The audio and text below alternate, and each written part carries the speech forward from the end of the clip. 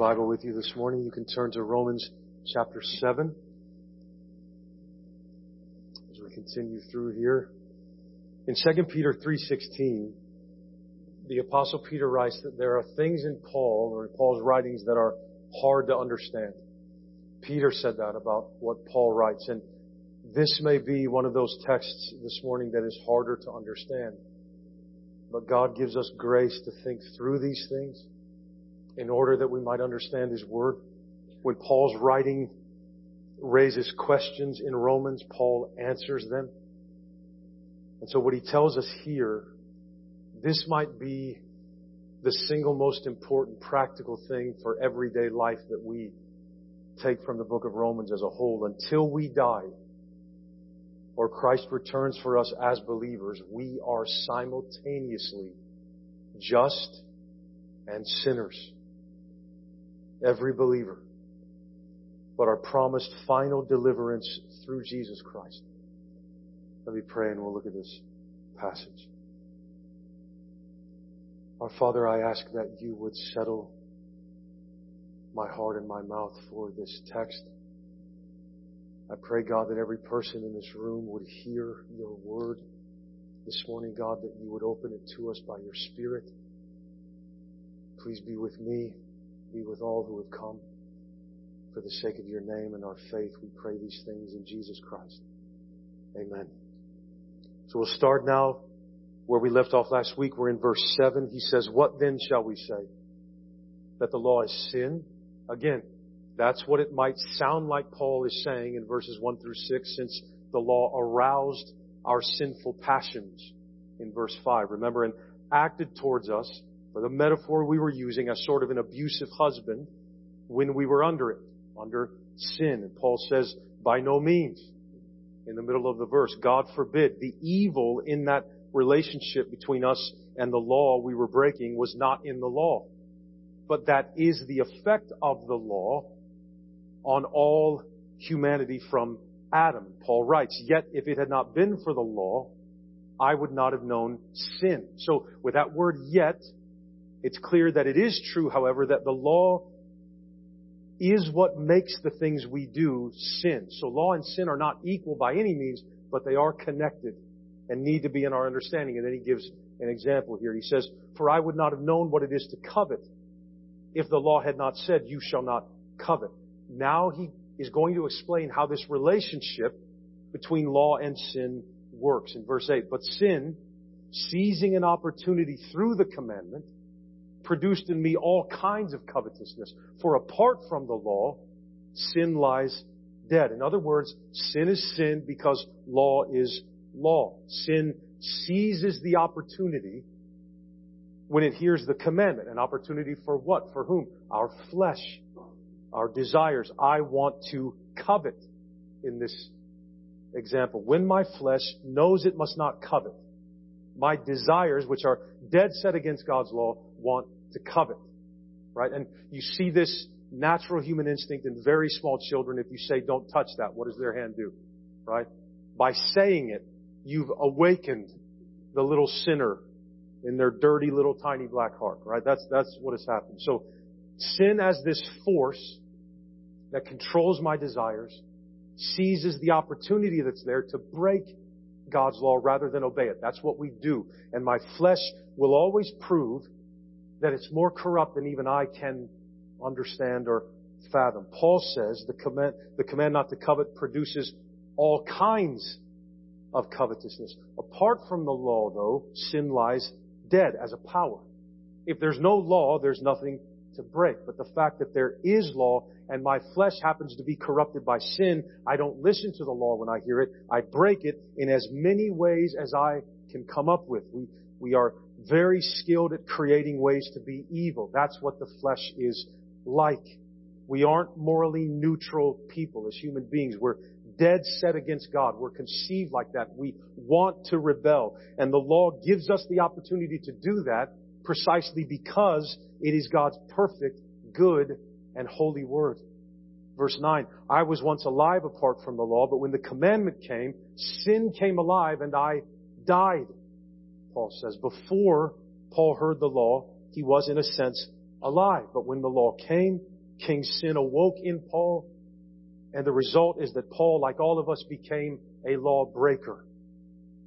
But when the commandment came, in other words, when he heard the law, the result, notice here, even as a Jewish person, the Hebrew of Hebrews, was not that Paul then used his will to fight sin. That is not natural. But that it killed him, the law killed him, because not only could he not obey it, he was discovering he didn't want to. This is sin. This is how it works. This is how powerful it is. We're all bent against God. We are crooked all the way down. All the way down. So verse 10, the very commandment that promised life proved to be death to me. This is powerful and we need to hear it. Paul is likely referring to the scripture which teaches, do this, obey the law perfectly and in every way, and you will live, from Leviticus 18:5. That's a promise of life to everyone and anyone who perfectly obeys the law. And perfect obedience, make no mistake, is what doing the law, keeping the law means. So the law does promise life to the perfectly obedient. But since we're flesh, since we're this, captive to sin, and by nature God's enemies because of it, the commandment that promised life to us, if we actually keep it, kills us because we don't want to obey it and can't obey it in the standard that's required. Because of our sin then, because of our sin, our corruption, the law is a word from God that kills us. One commentator writes, where sin lives, law kills. Verse 11, for sin, seizing an opportunity through the commandment. So there's that phrase again. We saw before in verse 8. This is how the relationship between law and sin works. We hear the law, what God's will is. Sin in us immediately says, I don't want to obey that. So in verses 10 and 11, sin deceived me, and through it, through the commandment, the law, killed me. Sin deceives us by making us believe that giving into our flesh, giving into our desires is what will give us life and make us happy and make us free, when in fact all sin does is take life from us and condemn us. Verse 12, so, Paul says, the law is holy and the commandment is holy and righteous and good. Right? That's the truth of God's Word. He's working on answering that objection back in verse 7. And what he says is this, the evil, the problem is not in the law. God didn't create something evil or bad. The result of the law, our experience of the law, however, is not good because we are sinners. God created the law to reveal to us what we would not believe was true about us without it. We are sinners. Everyone. Sin is our master. We serve King Sin. We love King Sin. We worship King Sin. The law is not sin. The law is not evil. The law is God's Word, and as such is nothing but holy and righteous and good. The problem is us. We are the opposite by nature of holy and righteous and good. And so to us, the law is a threat to what we think freedom actually is. Being able to pursue and give in to all of our desires without ever being checked or questioned. To us, it's a word then of accusation and condemnation. Paul continues in verse 13. Did that which is good then, so he's established that the law is good, right? Did that which is good then bring death to me? By no means. It was sin producing death in me through what is good, in order that sin might be shown to be sin, and through the commandment might become sinful beyond measure. That's what we're going to do with it. Sin wants to multiply.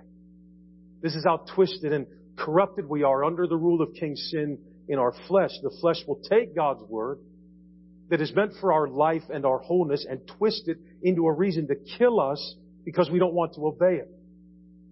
Sin isn't evil to us. Law is evil to us. Restraint, the idea that something we want to do is wrong and not good and not praiseworthy, that's offensive. That's evil to us. The law that is holy and righteous and good is evil to us. But sin is what produced death in me by deceiving me into disobedience. Right? This is how trapped we are in our flesh. Sin makes us think that by disobeying God's law, we'll be free. And since we're not neutral, but are ruled by a tyrant who wants to kill us. Doing what King Sin tells us leads only to captivity and destruction. Sin has people thinking that's not true.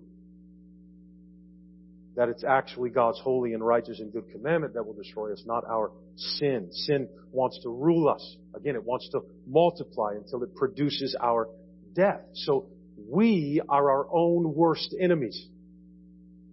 The commandment reveals that our flesh is so fatally corrupted that rather than the law being an opportunity for us to have life in communion with God, it becomes an opportunity to increase those desires that are actually leading to our death. Just as Paul said, it wasn't just that he coveted every once in a while, and so he had a problem, but that the sin in his flesh used the law against coveting to produce not just an act of coveting every once in a while, but all kinds of covetousness. Sin reveals the predicament we're in, and the Bible says we are sinful beyond measure. Beyond measure. There's no limit to our sinfulness and to the power of our desires in the flesh. None. And since the law is holy, we recoil at it rather than submit to it and keep right on making the rope that is going to hang us. And we are completely incapable of solving this problem on our own. This is scary. Verse 14, for we know that the law is spiritual and I am of the flesh, sold under sin. So there's a gap between what is spiritual and what is fleshly that makes properly discerning what is spiritual impossible to do in the flesh. This is why it's so important, by the way, starting here, that when you read and study the Bible, you make note of the tenses of verbs. I know that sounds silly and meaningless, beloved. Note the tenses of verbs. They are also inspired by the Lord God. Paul, if you remember in chapter 1, verse 1, what did he say he was? A servant of Christ Jesus, called to be an apostle, set apart for the gospel of God. That's what he said he was, and he is in chapter 1, verse 1. And he says now in 7:14, I am of the flesh, sold under sin. He's both of those things. We are flesh. That's what we're in right now. That's what is all around us. We are flesh. We belong to this realm, to the earth, even as believers. The law is a spiritual word. It's not a natural word, a spiritual one that comes from heaven, given by God to Moses through the hands of angels. We are flesh, which means we are earthly and we're corrupted. There's a gap between these two things, and they don't mix. In our bodies, we're helpless captives to King Sin, constant targets of temptation. So all the spiritual word from God that rules over and transcends this world does, when it hits us, is condemn us to death. Now, how does Paul know that's true? How can he say this? Why does he think this? Christians shouldn't talk this way. Right? We're overcomers, right? That's how we like to talk. Remember who you are and straighten your crown, right? You ever hear that nonsense? Why would he say this? Beloved, hear the word of God. This is us. This is what it's like as a Christian in this world, in these mortal bodies, with corrupted flesh. Verse 15, 4. So here's how he knows that even though, as chapter 6 says, he's been baptized into Christ and set free from sin, there's still something wrong inside. Because he's also still in human flesh, and flesh is a slave to sin. I do not understand my own actions. Does that sound familiar? I do not understand my own actions, for I do not do what I want. Something has changed in his wants now. I do not do what I want, but I do the very thing I hate. Paul can't stop sinning. Even though spiritually he's been baptized into Christ, raised with Him from the grave, given new life, he still can't perfectly obey God's law, which is now that he's in Christ and has been brought to life, that's what he wants to do. Because Christ has given him His Spirit. Verse 16, now if I do what I do not want, now if I do what I don't want, now if I sin, I agree with the law that it is good. So now that he has a new desire given to him by God to obey God's commandments rather than hate them, that's the new creation inside of him, his renewed mind. With that, he agrees with God that the law is good. It's not bad. It's not a threat to him. It is not the absence of sin that verifies a believer as a believer, but the hatred of it will be there. It will be there. Verse 17, so, because now when I do what I don't want, I agree with the law that it is good, so now it is no longer I who do it, but sin that dwells within me. What kind of talk is this, Paul? Is this a cop-out? It's no longer I who do it, but sin that dwells within me. No. Beloved, Paul is acknowledging that he's two things at the same time. Two diametrically opposed things. He is two ages in one body. New creation, baptized into Christ, raised to new life, a renewed mind, desiring to obey God, and flesh at the same time. Having been baptized into Christ, God has made him a new creation, but since he's also still flesh, sin still dwells within him. Not in the new Paul, but in the old Paul that is still walking around, breathing oxygen every day. The dying Paul, not the new creation Paul, but they're both Paul. Even believers will often sell ourselves back to sin as though we were still ruled by it.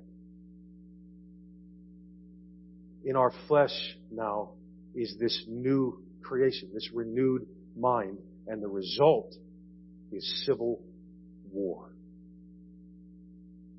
18:4, I know that nothing good dwells in me, that is in my flesh. Beloved, did you hear that? Nothing good dwells in this. Nothing. My mortal body. Beloved, our salvation doesn't make our flesh good.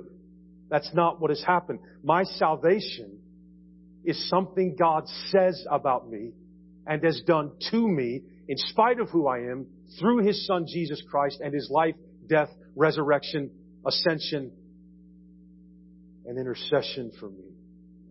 God declares that I'm now just, even though I'm still a sinner. That's why we have eternal life. Because of what God says and what God has done. So he says, for I know that nothing good dwells in me that is in my flesh. How does he know that? How does Paul know that there's nothing good in his flesh? I have the desire to do what is right. That's distinctly Christian. That's what's new in us that we didn't have before. A desire to do what is right, but not the ability to carry it out. Woe to any Christian that thinks they're better than Paul. Why don't I have the ability to carry out my new desires? Because I'm also still flesh. So our flesh, even now, after our salvation, our flesh does not have the ability to obey God's law now. We have a new desire that's alien to our flesh, put in us by the grace of God to obey Him, but we aren't always going to succeed. Paul is building a case here in this text, beloved, for why believers need deliverance still and will always in or from their flesh. That's what he's doing. As those who are simultaneously just and sinner, what is new about us in the flesh is that now we have a desire to obey God and glorify Him and please Him that we did not have before when we heard what He commands us. We have the desire to do what is right now, but we don't have the ability in the flesh to carry it out. So the flesh doesn't change. So be wary of those who tell you that the mark of being a Christian is that you'll be getting progressively better. No, you should have faith in God. You should have faith in God. And don't track your improvement process. Just don't. Don't let the left hand know what the right hand is doing. We have a new desire, beloved, not a new ability. The bedrock foundation of what we are now What determines our destiny now is spiritual, declared and accomplished for us by God in Christ, not what we might become in our own strength. Strength is of the flesh, and it's not good for attaining or achieving or performing the righteousness that God requires. 4, so he's just building this argument. Verse 19, 4, I do not do the good that I want. How many times can he say it? But the evil I do not want is what I keep on doing. Now, is this how a Christian talks, beloved? Yes. I don't do the good that I want. It's what I don't want that I keep doing. That's normal. That's biblical Christianity. There are those that will tell you the mark of a true Christian is the opposite of what this verse says. That if you keep struggling with sin, you might not be a believer. Lies, beloved, from the pit of hell. Verse 20, now if I do what I do not want, it is no longer I who do it, but sin that dwells within me. He circles back again to verse 17. That sin still dwells in me. Present tense. This is Paul the Apostle talking. He never switches to the metaphorical here. He never went back in time to talk about his past experience in the present tense. This is how it was before. No, it's how he is now. Right here, he's every Christian. How can it be more clear what the difference is between being in the flesh and in the spirit? When you're how he was before, when he was how he was before, he didn't have a desire to do the law. He had a desire to sin. This is the believer's experience because we're simultaneously just, what God says we are, and sinner, what we have always been in our mortal bodies. The new creation in Christ in me wills to obey. The observable me is habitually sinful. We must rely on the Spirit then, if we are to bear fruit for God, not the flesh. We want to obey God and please Him, but we keep on doing evil even though we don't want to. As long as we are in these bodies, we will ultimately be unable to completely subdue our fleshly desires. That's the reality. There's never a time when you will read Romans 7 and it won't be true about you. There's never a time Romans 7 isn't living as the Word of God for you and I. That's why Martin Luther would say that the Christian life is a life of repentance. Not because we're always guilty and condemned anymore, but because in our actual everyday experience, what we experience is that we aren't getting over the hump of sin. That's what we experience. That's what we live with. That's what feels real. We have faith in something that God has said is true of us and He's done to us. What we experience is that we are far from what God says we are in the flesh, in everyday life. Now we know the right way to live and have the word we need from God, and we still can't obey it perfectly. Now that we're His children, we don't want to sin, and it's like we can't help ourselves. Oh, how we need God's mercy, beloved, as Christians. Because this is normal. This is normal. This is the everyday Christian's experience of being ruled now by Christ. He's in there, and not sin. We are alive to what God would have us be, and we can't reach it. And if you've been told that you should be getting progressively better over time, or you might not be a Christian, again, you've been deceived and lied to.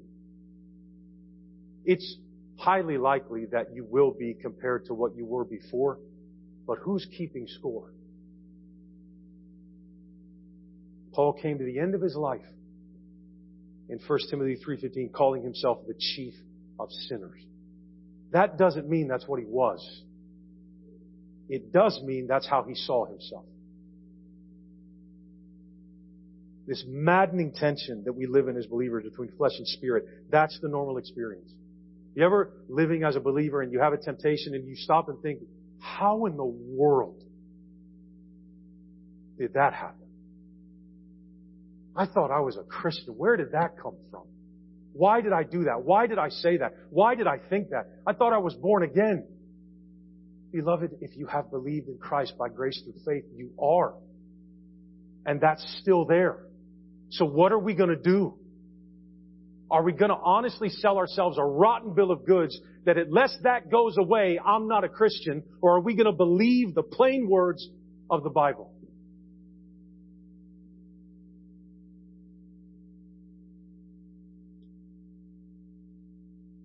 Right? It will feel like, it won't feel, the normal experience is not going to like you feel more victorious all the time. The normal experience, and you say, well, you're being very pessimistic. No, I don't think I am.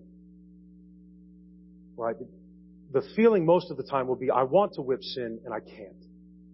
And you don't use it to say, so forget it, I'll just keep sinning. No. Right? Paul never goes there. I am not going there. But this is the experience. This is the reality. We can't whip it yet. And we won't. Doesn't mean you aren't a Christian. Verse 21. So I find it to be a law that when I want to do right, evil lies close at hand. Right, because it's in here. It's me. I'm the sinner. I'm the problem. It's my flesh. I have this new desire from God I didn't have before to obey Him and please Him. And yet when I feel the impulse to do what is right, evil is right there tempting me to give into my flesh and do what is wrong. What is going on in me? Why am I like that? That's normal. That's how a believer thinks. That's what we experience. And sure, what tempts us and draws us changes over time as we age and mature and all these things. But beloved, the struggle remains the same in all of us. Sin has been crouching at the door ready to kill us since Genesis 3. When our renewed mind wants to obey God, right next to it is this evil still wanting to disobey God. Believer, the pull we feel, the temptations we have are not evidence that we are not in Christ, but that we do have a new nature that desires obedience. And we can't give into it completely, so we need to stay connected to Christ through the gospel by His Spirit. That's the experience of believers. My flesh will never want to do good. Flesh doesn't do that.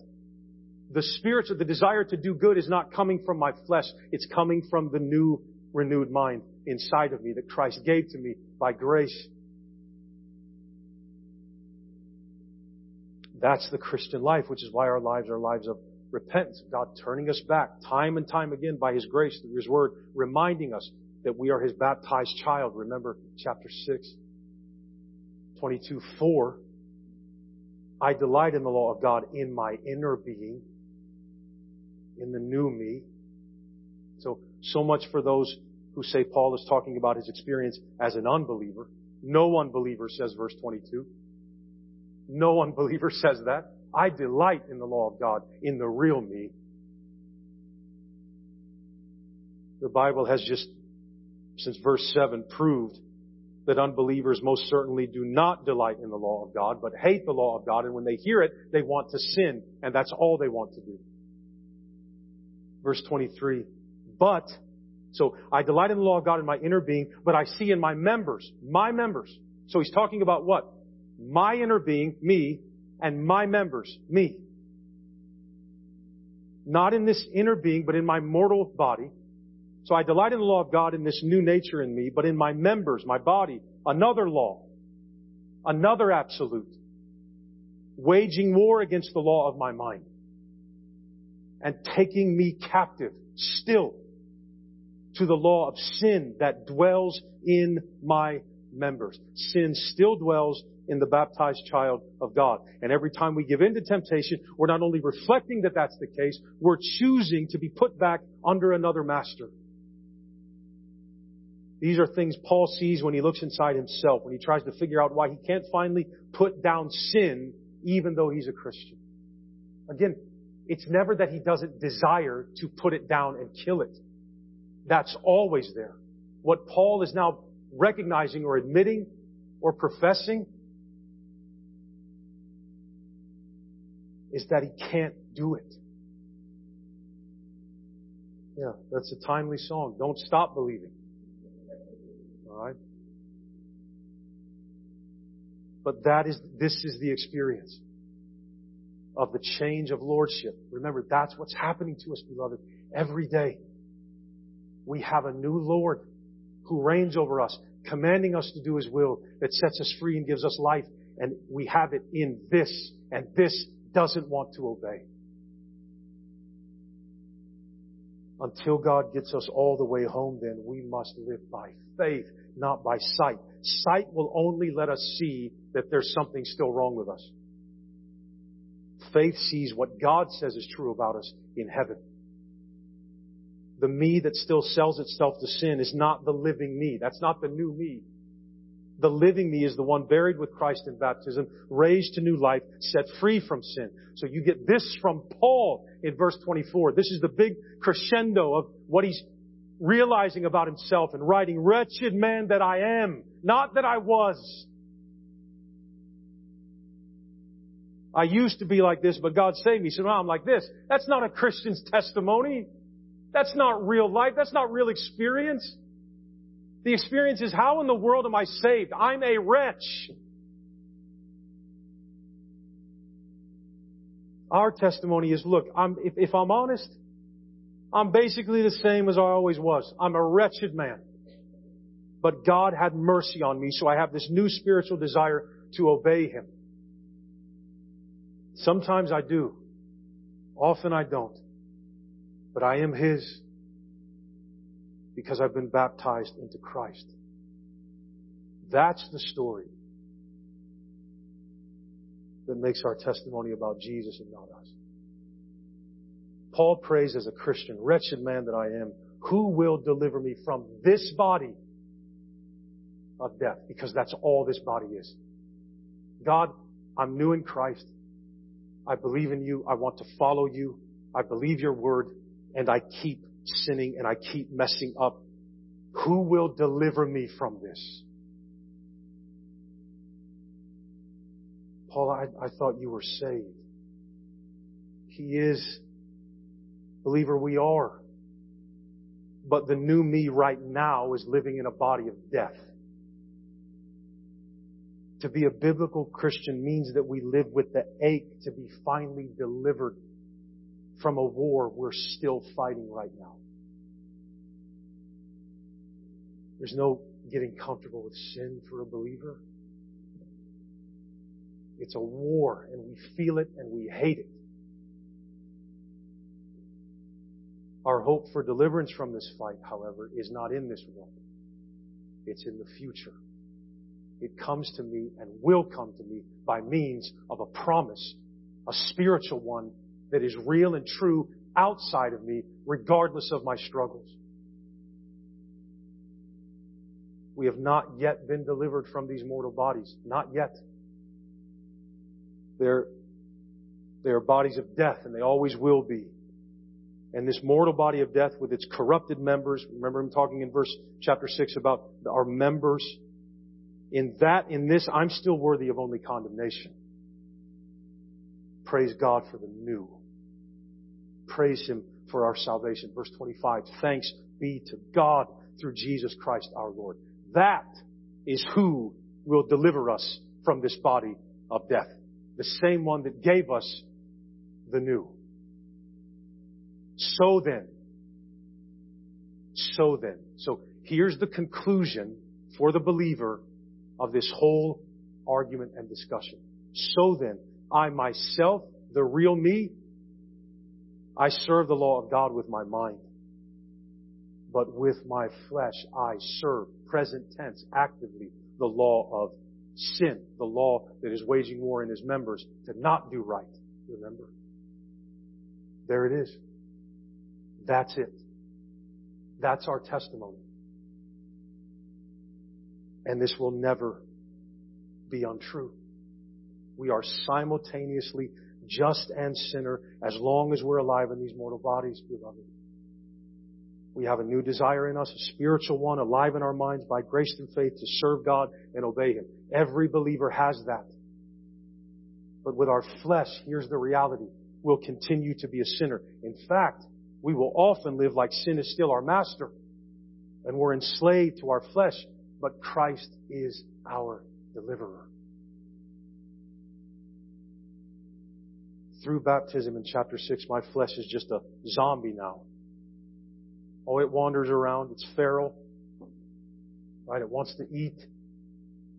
It's a slave to its own desires, what you see in front of you. The me you can see is a wretch and a slave. But the me that I cannot see, the me I know is alive in my mind because of Christ, that me, he longs to serve and obey God. Therefore, by God's grace, the Christian will be delivered from the body of death. Paul is telling his naysayers in Rome here who say that his gospel has no power to get rid of sin. Right? That's how people insult the gospel of grace. You got it. It's people need more than that. You talk so pessimistically, and Paul's telling the naysayers that say, look, your gospel isn't the power of God for salvation to everyone who believes it. The people that believe it are still sinning. And Paul says, you thought that the power of the gospel was revealed in the fact that Christians sin less than other people? You thought that was the power of the gospel? The power of the gospel is that you look like you always looked and you are mine. You're my child. I redeemed you by grace through faith. What can be seen about you is not what's real. What I say about you is true, is what's real. Sinning lessness is not the mark of a true Christian. That's what we want. That's what we desire. We want to mortify our flesh and kill it and stop sinning. That's what we want. But we can't. And if we deny that, we're denying the Bible. It's not a matter of our bad psychology. We can't do that, believer. That's not the hope the preacher can give you. That if you take these steps and do these things, you'll get better and your life will get better. I can't tell you that, beloved. Here's what I can tell you. This is how it's going to be. But it won't be like this forever.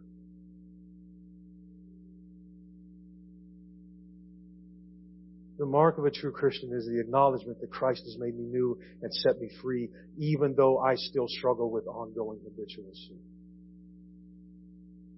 We need to live by a theology of the cross, beloved, not a theology of our own glory, where all the focus is on ourselves. Don't have this false, unbiblical hope or expectation that you are now able to fulfill the works of the law perfectly in your current behavior. That will lead to despair and even doubt in believers who are weak in their morality and in their faith, because there are believers who are very strong in their morality and in their faith.